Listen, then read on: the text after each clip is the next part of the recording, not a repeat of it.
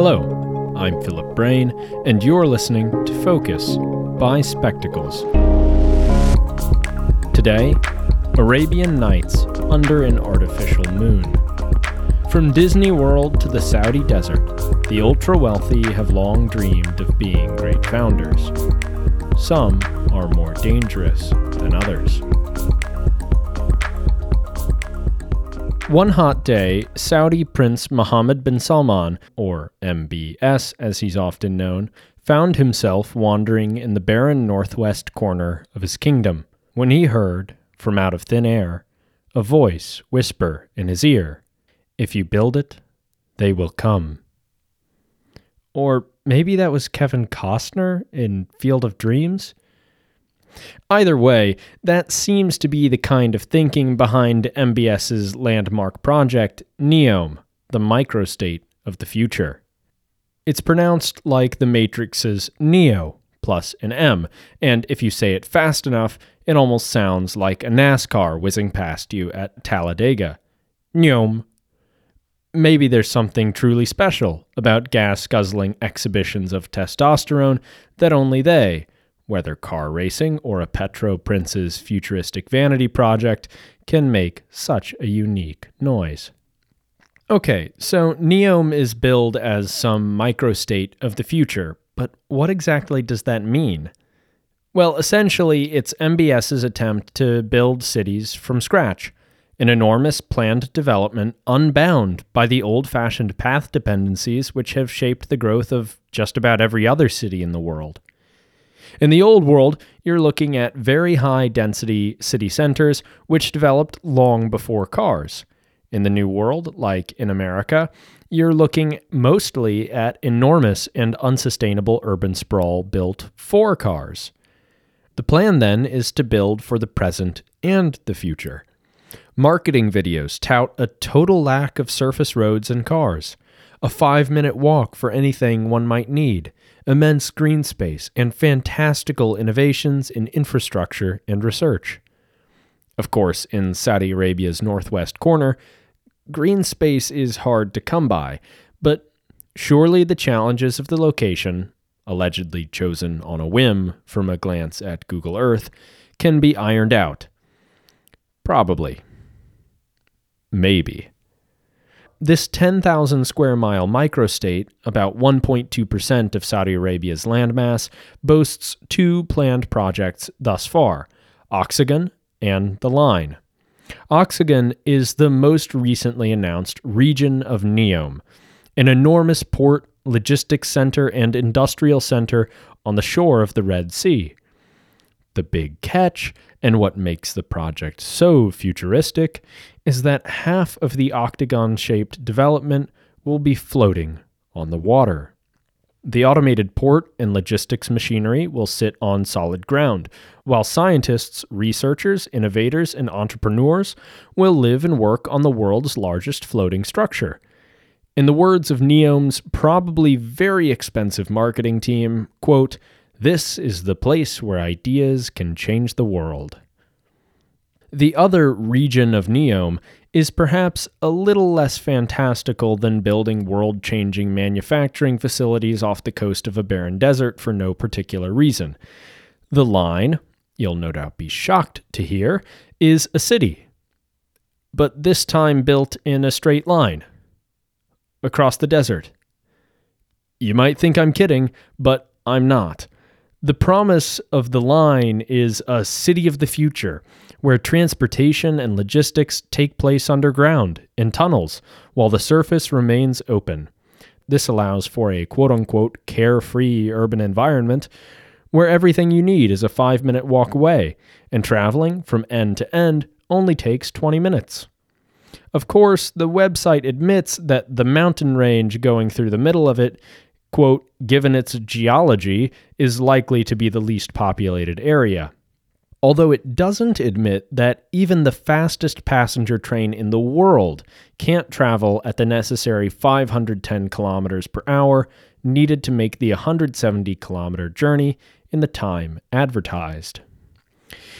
It's worth mentioning that this all bears a stunning resemblance to Walt Disney's original vision for Epcot, the experimental prototype community of tomorrow, now found at Disney World in Orlando, Florida. You might ask yourself what the point of all of this could be.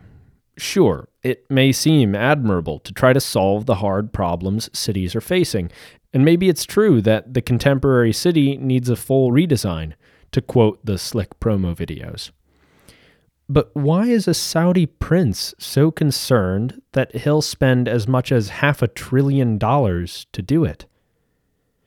There are a few explanations, based either on the marketing materials or on basic assumptions about what goes on in the mind of a 36-year-old man who's never worked a day in his life and is personally wealthier than God. HBO's hit show Succession has at least prepared us for that kind of speculation. Probably one or more of three motivations could be at work: humanitarian or ecological concern, economic worries about the petrostate's future, or personal vanity. Humanitarian concerns feature frequently in NEOM's marketing, with bold claims that its different regions will provide unparalleled livability. Of course, livability can only go so far on its own terms. In the face of climate change and potential ecological end times, there must be some provision for sustainability, or Oxagon's shoreside development and the line may be swallowed by rising tides within decades. To that end, claims of environmental friendliness pepper the promos for both regions of NEOM, although the advertisements are light on specifics. Oxagon is promised to be the place, quote, where making the biggest impact on the world makes the smallest impact on the planet. The line will allegedly preserve 95% of local ecology. But this latter bold claim belies some serious numeric gymnastics. The 170-kilometer strip will impact 5% of the entire microstate's ecology, not 5% of the area it's built on.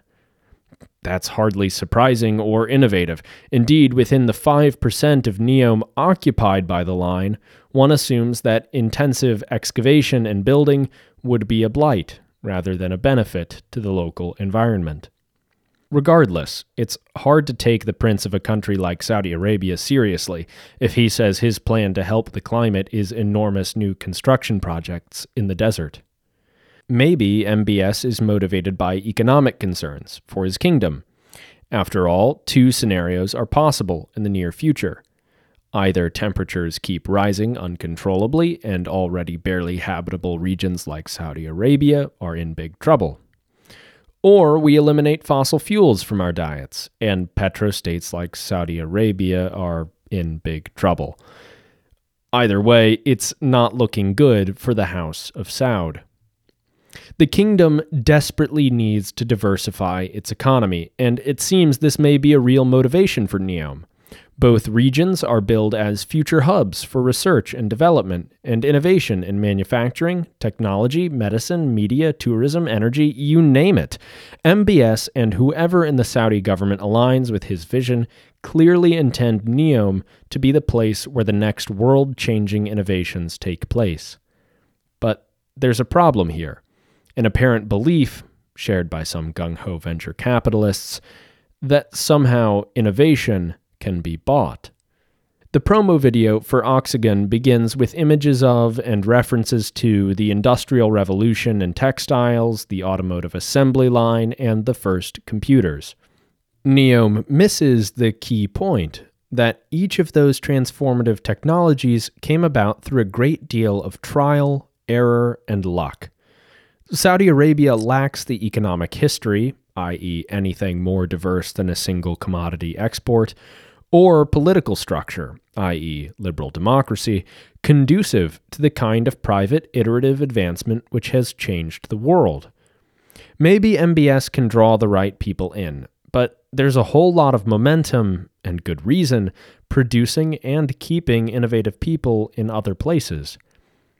That's all not to mention it's a ludicrous idea that this is somehow the most efficient way for Saudi Arabia to diversify and secure its future prosperity.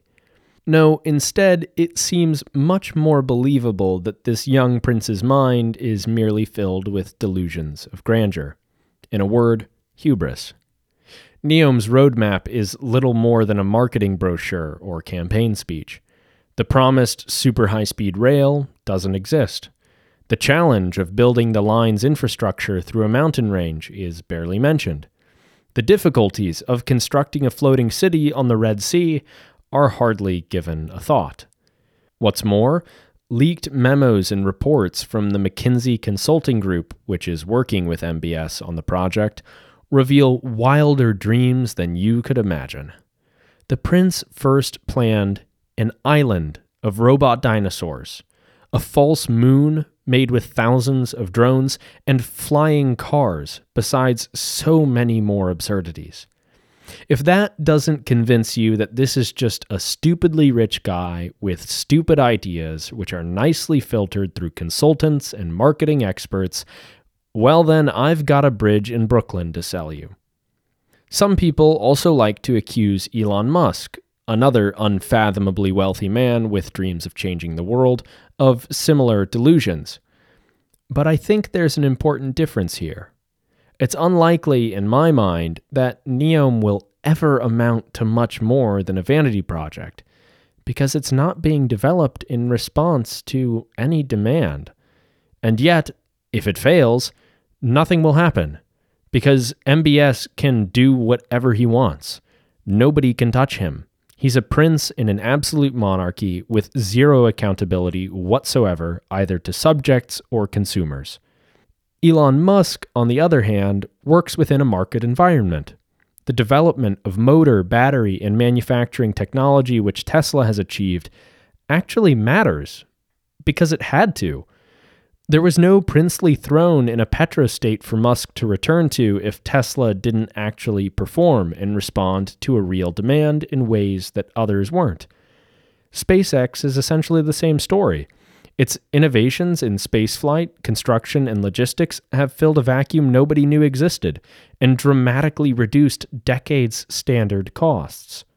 In turn, the company has found great success because it can actually get contracts, because it actually does something that's in demand, better than anyone else. It's unlikely that MBS, with Neom, insulated from the effects and demands of the market, without necessity's hot breath down his neck, will approximate the successes of Musk with Tesla and SpaceX. That's not to say that delusion can't capture the minds of entrepreneurs even in the free market. Take, for example, the seasteading movement, and one of its most well-known adherents, Peter Thiel. Seasteading is the idea that new states may be formed on artificial platforms at sea, beyond the laws and regulations of existing states, to create libertarian utopias. If you've ever played the video game BioShock, you may be thinking of the slogan of Andrew Ryan's undersea city, Rapture. No gods or kings, only man.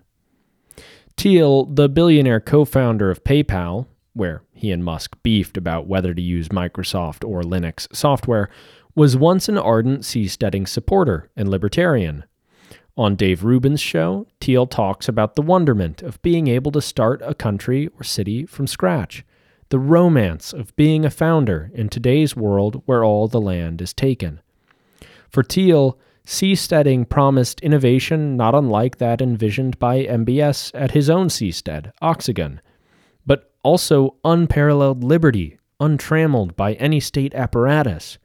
The beauty of 1,000 blooming states for him was the possibility of greater liberty through competition. Seasteading, perhaps not so surprisingly, hasn't worked out so well. With that movement largely becoming a thing of the past, so too has Thiel's libertarianism.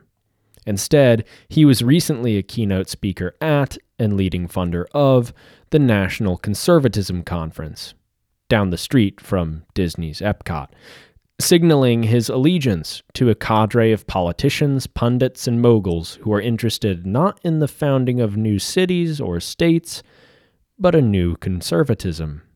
As it turns out, as Harry explains very well in an insight from back when the conference was taking place, linked in the show notes, this new conservatism is not consonant with liberty as most understand it, or Thiel used to. Instead, it's an authoritarian program that envisions the state as the enforcer of strict moral codes. Of course, we shouldn't be shocked that someone once obsessed with being a founder of some great new society from scratch has, upon the failure of that endeavor, turned his interest to something more accessible, being a part of the group that conquers the one we currently live in. Maybe I'm wrong about Neom. Hopefully, Thiel is wrong about the presidential prospects of Josh Hawley or the nationalist candidates for U.S. Senate that he's bankrolling in Arizona and Ohio.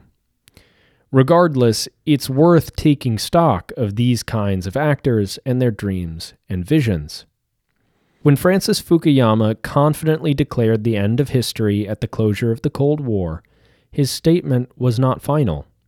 In fact, he followed it with a discussion of megalothumia, or enormous ambition, warning that not everyone would accept the calm, stability, and prosperity of liberal democracy's global triumph.